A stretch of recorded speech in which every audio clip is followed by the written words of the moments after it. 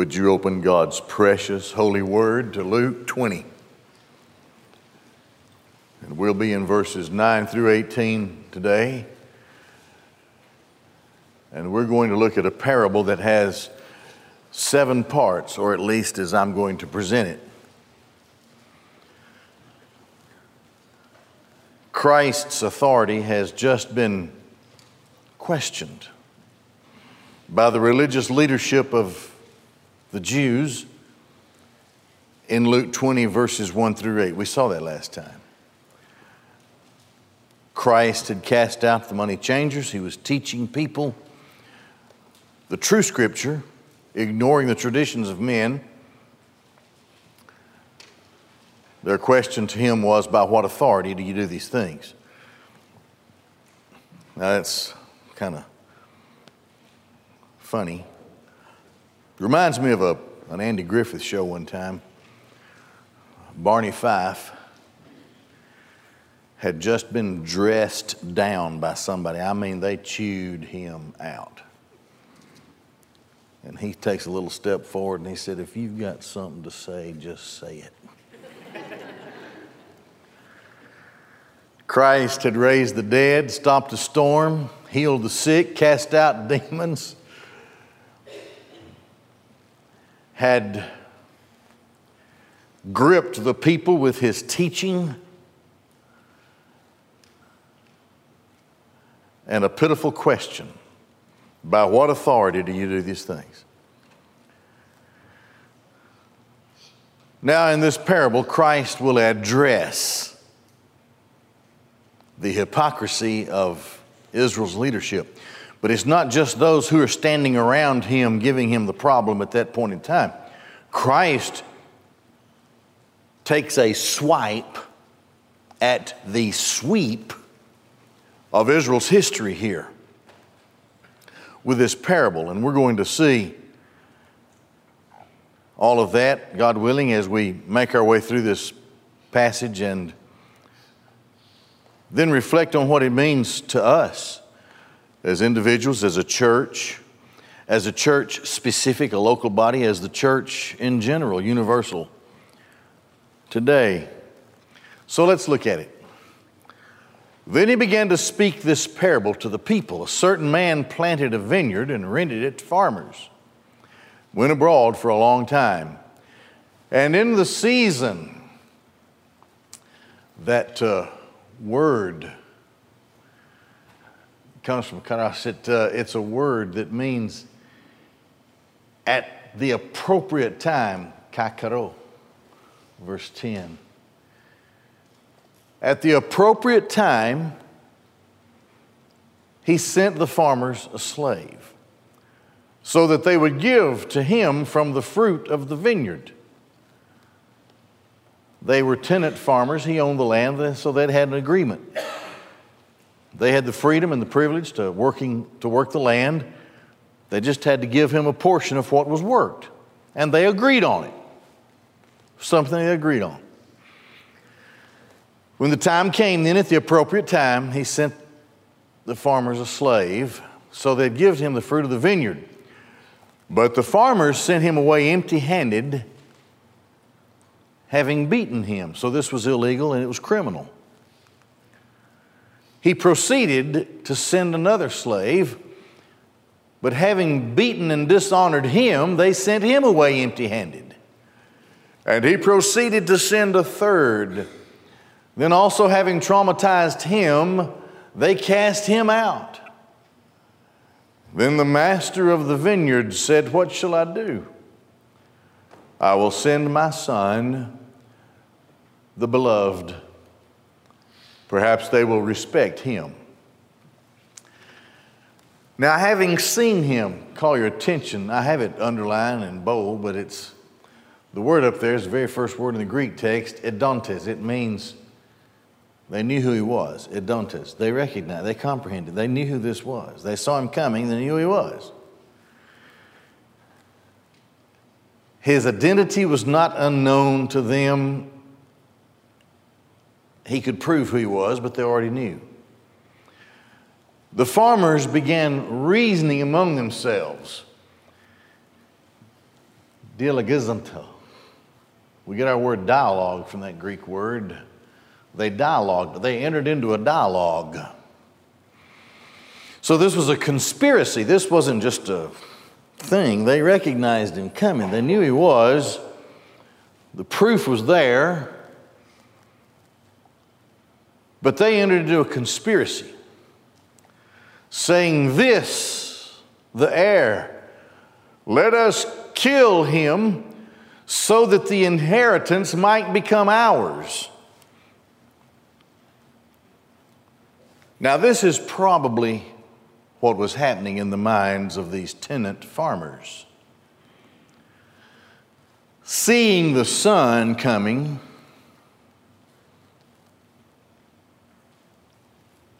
they thought they could outdo the son. Because if nothing happened and it appeared that the owner of the vineyard was dead or whatever, if there was no official transaction for 3 years, those who were working the land, according to Talmudic law among the Jews, those who were working the land after those 3 years would own the land. So you see, they say, if we get rid of him, the inheritance might become ours. We just get the land. So these guys are evil. They're criminal. There's no good in them. They have dark hearts. And having cast him forth outside the vineyard, they killed him, murdered him. What will the master of the vineyard do to them? He will come and destroy these farmers and will give the vineyard to somebody else, to others. Take note here. Having heard it, okay, so the parable is over. Deeper teaching now occurs from Christ to those who are immediately around him, especially the religious leaders. So it says here, having heard it, akousantes, very verse Greek word, akousantes, that means they comprehend, they understood that, hey, they say, we get it. We know what you're saying. You're saying that you're the Son and God the Father has sent you, and we're rejecting you, and you're going to take the religion of God and give it to somebody else. We know what you're saying. Having heard it, comprehended it, understood it, then they said, may it never be. But having looked at them, he said, then what is this that has been written? So he quotes the 118th Psalm. The stone which those building rejected, this has become the head of the corner. This was a Hallel psalm. It was a psalm about Messiah, a prophecy that the very cornerstone on which everything would be built, nothing, you couldn't erect the building without the cornerstone in the way they built the things then. Those building the building rejected the cornerstone. This stone has become the corner. And so Christ teaches them and says, everyone falling on that stone will be broken. But on whomever it might fall, it will grind him into powder. So keeping this passage in mind, let's look at what I consider the 7 parts of this parable. Number 1, there's the vineyard. Now, the vineyard was a place for service. As a matter of fact, Matthew, who gives us a little more extensive account of this parable, said that the owner of the vineyard had placed a hedge around it so that it would be separated and not easily accessed by those who weren't supposed to be there. had put a wine press there so that there could even be an additional blessing, and built a tower so that those who occupied the vineyard, the tenant farmers, could watch for danger. According to Matthew, so if you put those two together, you'll see they had everything they needed. The owner was very gracious, so this vineyard was a place for service. It was a secure place. It was a place for fruitfulness. It was expected that whoever farmed the vineyard would produce fruit, because the piece of property carefully selected and thus separated for this purpose would naturally produce fruit if it was worked properly. And it was a place for honoring the owner. The tenant farmers did not own the vineyard, but it was their responsibility to honor the owner by giving him a portion of what would come out of the vineyard. That's the first part. Okay, second part of the parable would be the owner. Very gracious. He didn't have to separate a place for somebody to work and for somebody to have the opportunity to produce and take care of themselves. He didn't have to, but he did. They didn't have to purchase the property. All they had to do was work it, and they entered into an agreement, and both parties agreed, this is fair, this is good, we will give you this portion. We will be fruitful, and this is what you will get. So,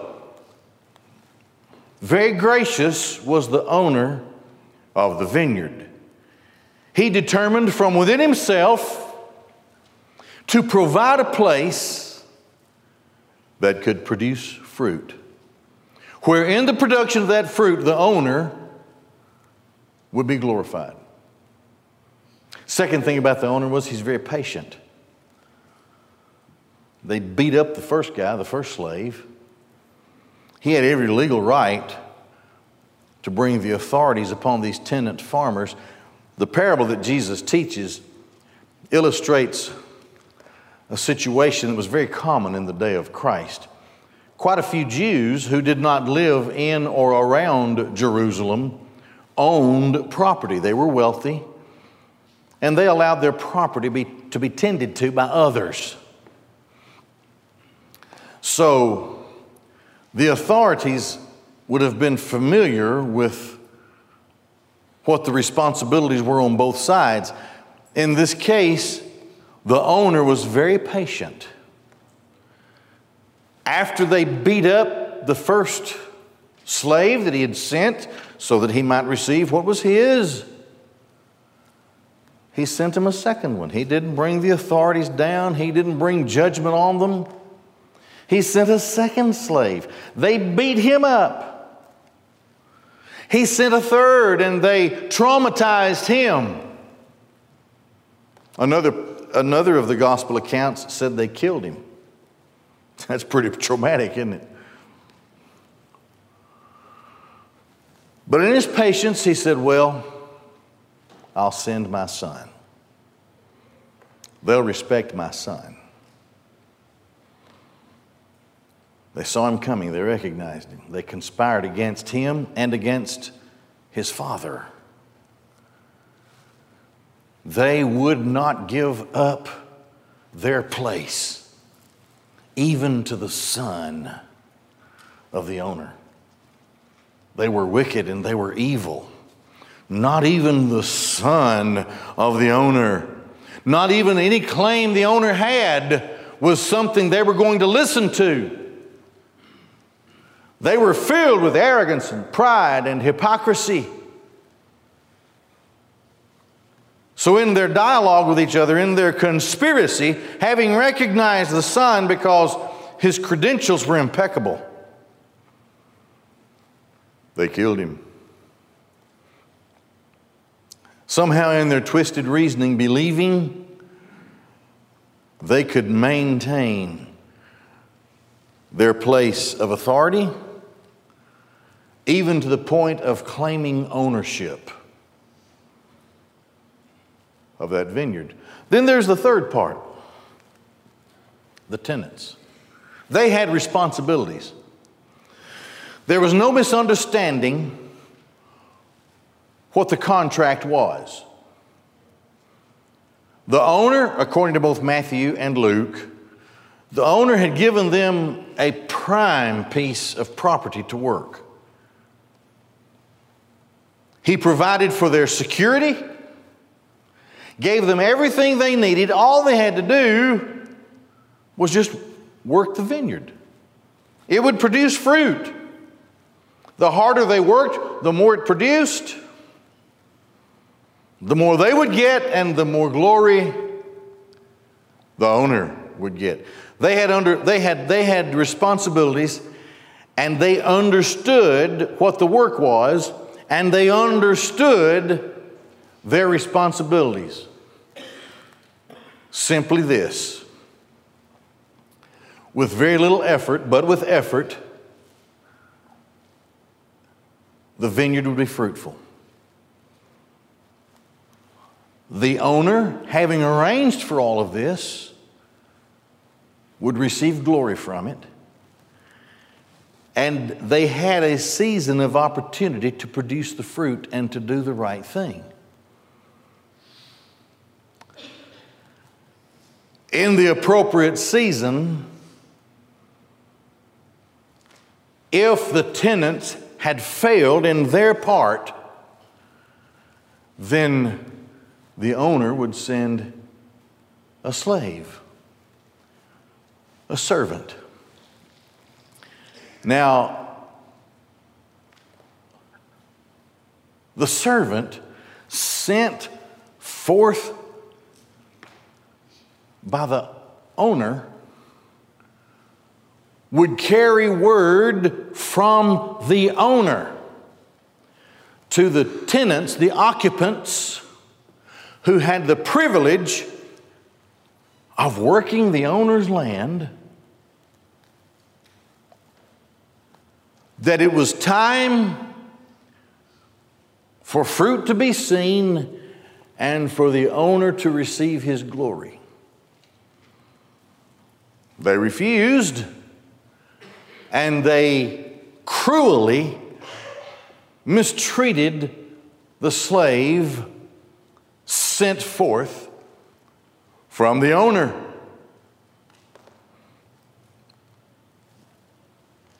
The owner just didn't keep sending these slaves. They were sent at an appropriate time, a crucial time, an epoch, a time when they needed to give an account. And if something was wrong, they would need to confess and repent and get back on track. One slave, then another slave, then another slave, until finally, last of all, the owner sent his son. Remember, we were taught in the Scriptures that Christ knew their hearts. He's God, the Son. He knew their hearts. He knew, according to the language of Luke, they saw and recognized, they comprehended, they understood, this guy is the Messiah. He has every reason to claim, son of David, miracle worker, powerful, does things that are supernatural. And if they would loosen themselves from their biases, they would see that he was fulfilling every whit of the prophecies concerning the first coming of the Messiah, which had to do with a suffering servant who would die. But they rejected that. They refused that. Having seen him, recognized him, understood who he is, knowing that he had the credentials. This is the heir. He's the Son of God. He is the son of the owner. He has every right to do whatever he does. But they rejected him and murdered him. They killed him. Christ is perhaps at this point in time 2 days from the cross when he teaches this parable. He had already told several times his disciples that he would be killed, crucified, even told how he would be, the conspiracy and how it would work out. But then on the third day he would rise again. Christ knows he's headed for the cross, and he knows the hearts of these religious leaders. I'm thinking that he looks at them as he gives this parable, looks at them right in the eye and says, when he sends the Son, they will kill him. Kill the Son. The sixth part of this parable is the punishment that is placed upon the tenant farmers. The punishment was this: I'm going to take this vineyard away from you. I'm going to destroy you. And I'm going to put someone else here who will be fruitful. Now remember what they said? Having heard this, they said, oh no. And you think about this. They knew what Jesus was talking about. These Galileans that were following Jesus, they were looked down upon by the Sadducees and the Herodians and the scribes and the Pharisees. They looked down on the followers of Jesus. They were the deplorables of his day. Did I say that? It's a word. But the elitists scoffed, filled with disdain and reproach, saw that Jesus was being magnetically followed by these people that, according to the previous passage we've studied, hung on to every word that Jesus taught. And when Jesus said, the current tenant farmers, the current occupants of the vineyard who are going to kill the Son will be displaced and replaced. Oh no. And they looked around at the ones following Jesus. Oh no, may this never be. No. That's what Jesus said. They will be destroyed. The owner, the master of the vineyard said, they'll be destroyed and displaced and replaced. Someone else will be brought in to do what they have failed to do. Fast forward just 3 decades or so from the time Jesus teaches this parable. Christ had already said not one stone will be left on another when he spoke of the temple, the great stones of the temple, some of them nearly as big as the inside of the sanctuary. Not one stone left on another.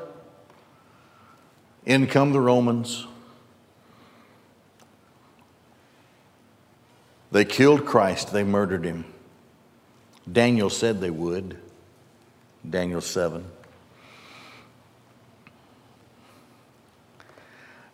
And all kinds of misplaced religious zeal comes into the hearts of the Jewish people there, while the church begins to grow tremendously.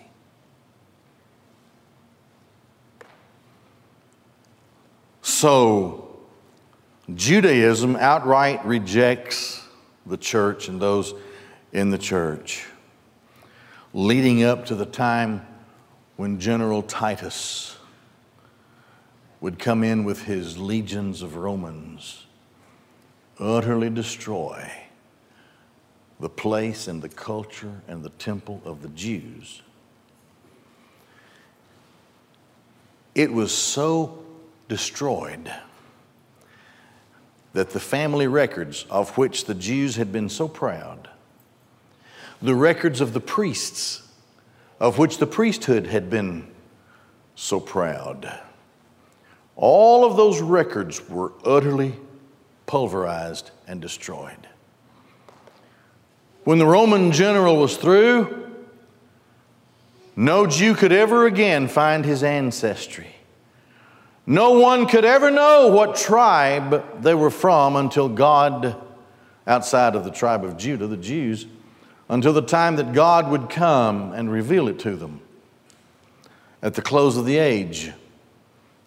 No one could claim priesthood just a few years after that, because when that generation of priests had died and the temple was gone and there was no service for the priesthood and they had been dispersed and sent out from that area, their identity as priests just totally lost.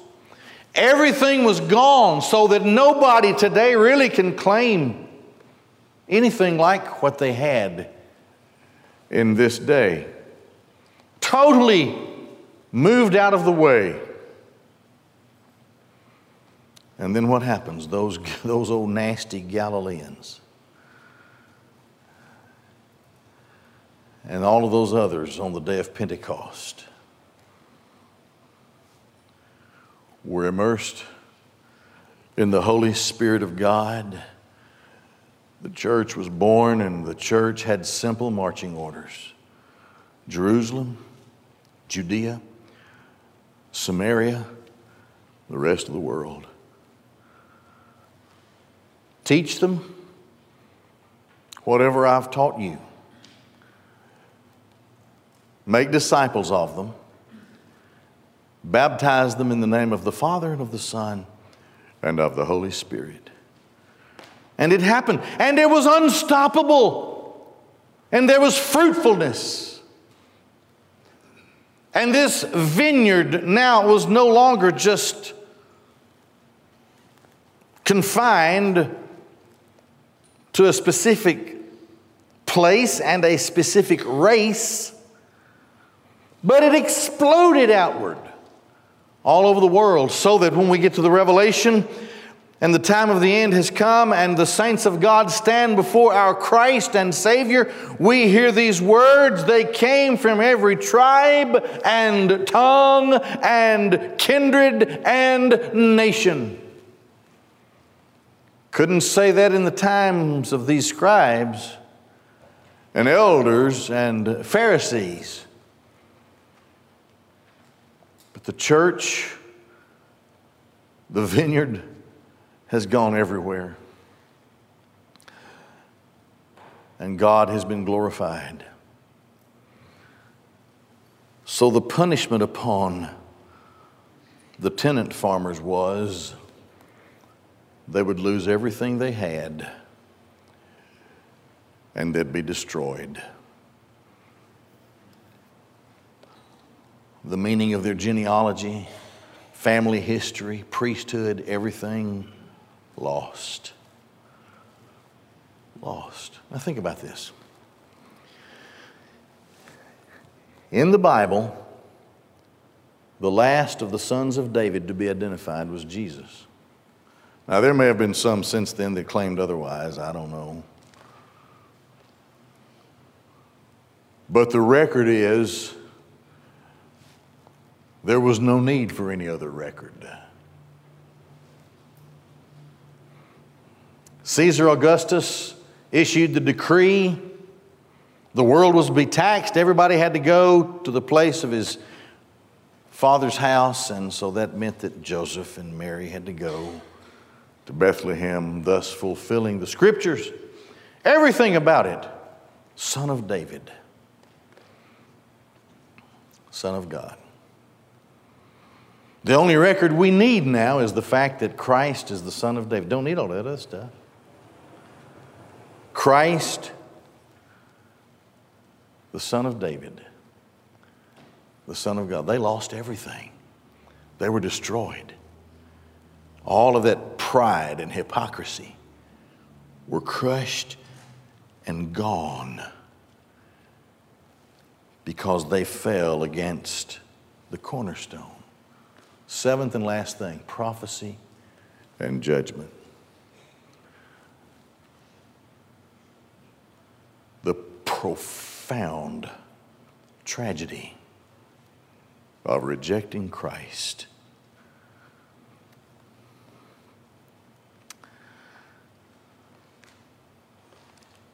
Christ essentially said what falls against the cornerstone will be broken, and everything that's left in rejection of Christ will be crushed by same said cornerstone. Broken, crushed, judged, because Christ was rejected. So today, the gospel is preached around the world by the grace of God and the work of His Holy Spirit, by the power of the gospel. By the will of God, people are coming to Christ all over the world, day and night, north and south, east and west, all over the world. I heard an interesting thing on a news report the other day. Fastest growing, I don't like the term, but fastest growing religion in the world is Christianity. Exploding in growth, especially in Africa and in the Middle East. Think about that. The power of the Christ, the power of the gospel, the loss of the religious leadership. Jesus said that the owner sent slave after slave. The Father in heaven sent prophet after prophet. They killed him, mistreated him. Isaiah apparently was sawn in half. We went through Jeremiah. We saw what happened to Jeremiah more than once, how he was so mistreated. Others as well. There's a summary of it in Hebrews 11. What the very people who should have accepted those servants and the word from the owner of the vineyard, those who had rejected it and mistreated the messengers for 2,000 years from Moses to John the Baptist. Jesus wept over Jerusalem. And he cried out in his weeping and grief, "You've killed the prophets, mistreated those who have been sent to you. If only you had known this, the time of your visitation, and the one who visits you." But their loss has become our gain. To paraphrase what Paul says in Romans 9, 10, and 11. And we have this privilege that they had, and we have to be careful. God has given us a vineyard that reaches around the world. He has given to us security. He's hedged us about, built a tower for us, and even put a wine press there. We just have faith in Christ, and Christ works through us in a way that we don't even realize if we totally submit ourselves to Him. But we must beware. If and when the time comes and the owner of the vineyard thinks that the tenant of the vineyard has failed him and will not listen to his word, he removes them, displaces them. We have a great responsibility as a local body of Christ. We have a great responsibility as Christians personally.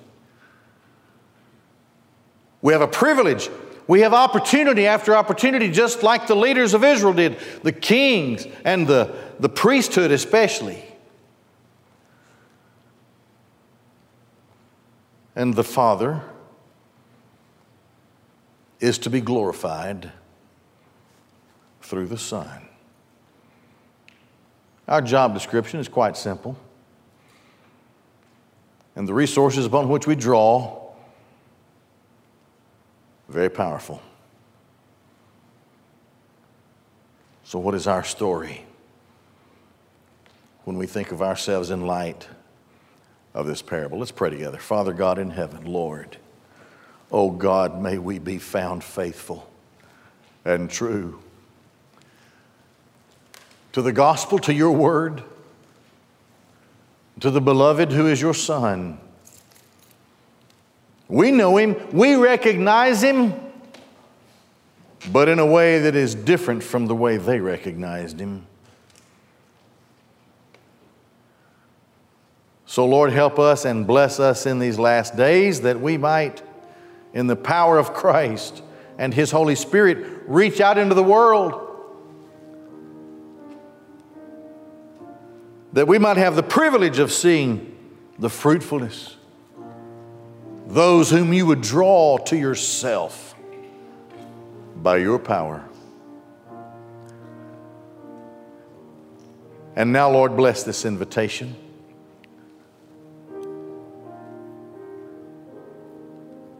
Father, I pray if someone is here without Christ, that you would save them today. Whatever else, Lord, that you would require, oh God, may it be done. In Christ's name. Amen. Maybe you're here without Christ. In just a moment, we're going to stand and sing a song of invitation. If the Holy Spirit pleads with you, I certainly plead with you to come to Christ today. That's the power of God. It's not the power that I have or anybody else. Only by the power of God can you come to Christ. I'm praying this is a day for you. If you're here, you're already a Christian and God is leading you to come and be a part of our congregation. We'll take care of all the details of membership if that's what God wants in your life. You come today. Let's stand together and sing. Would you come?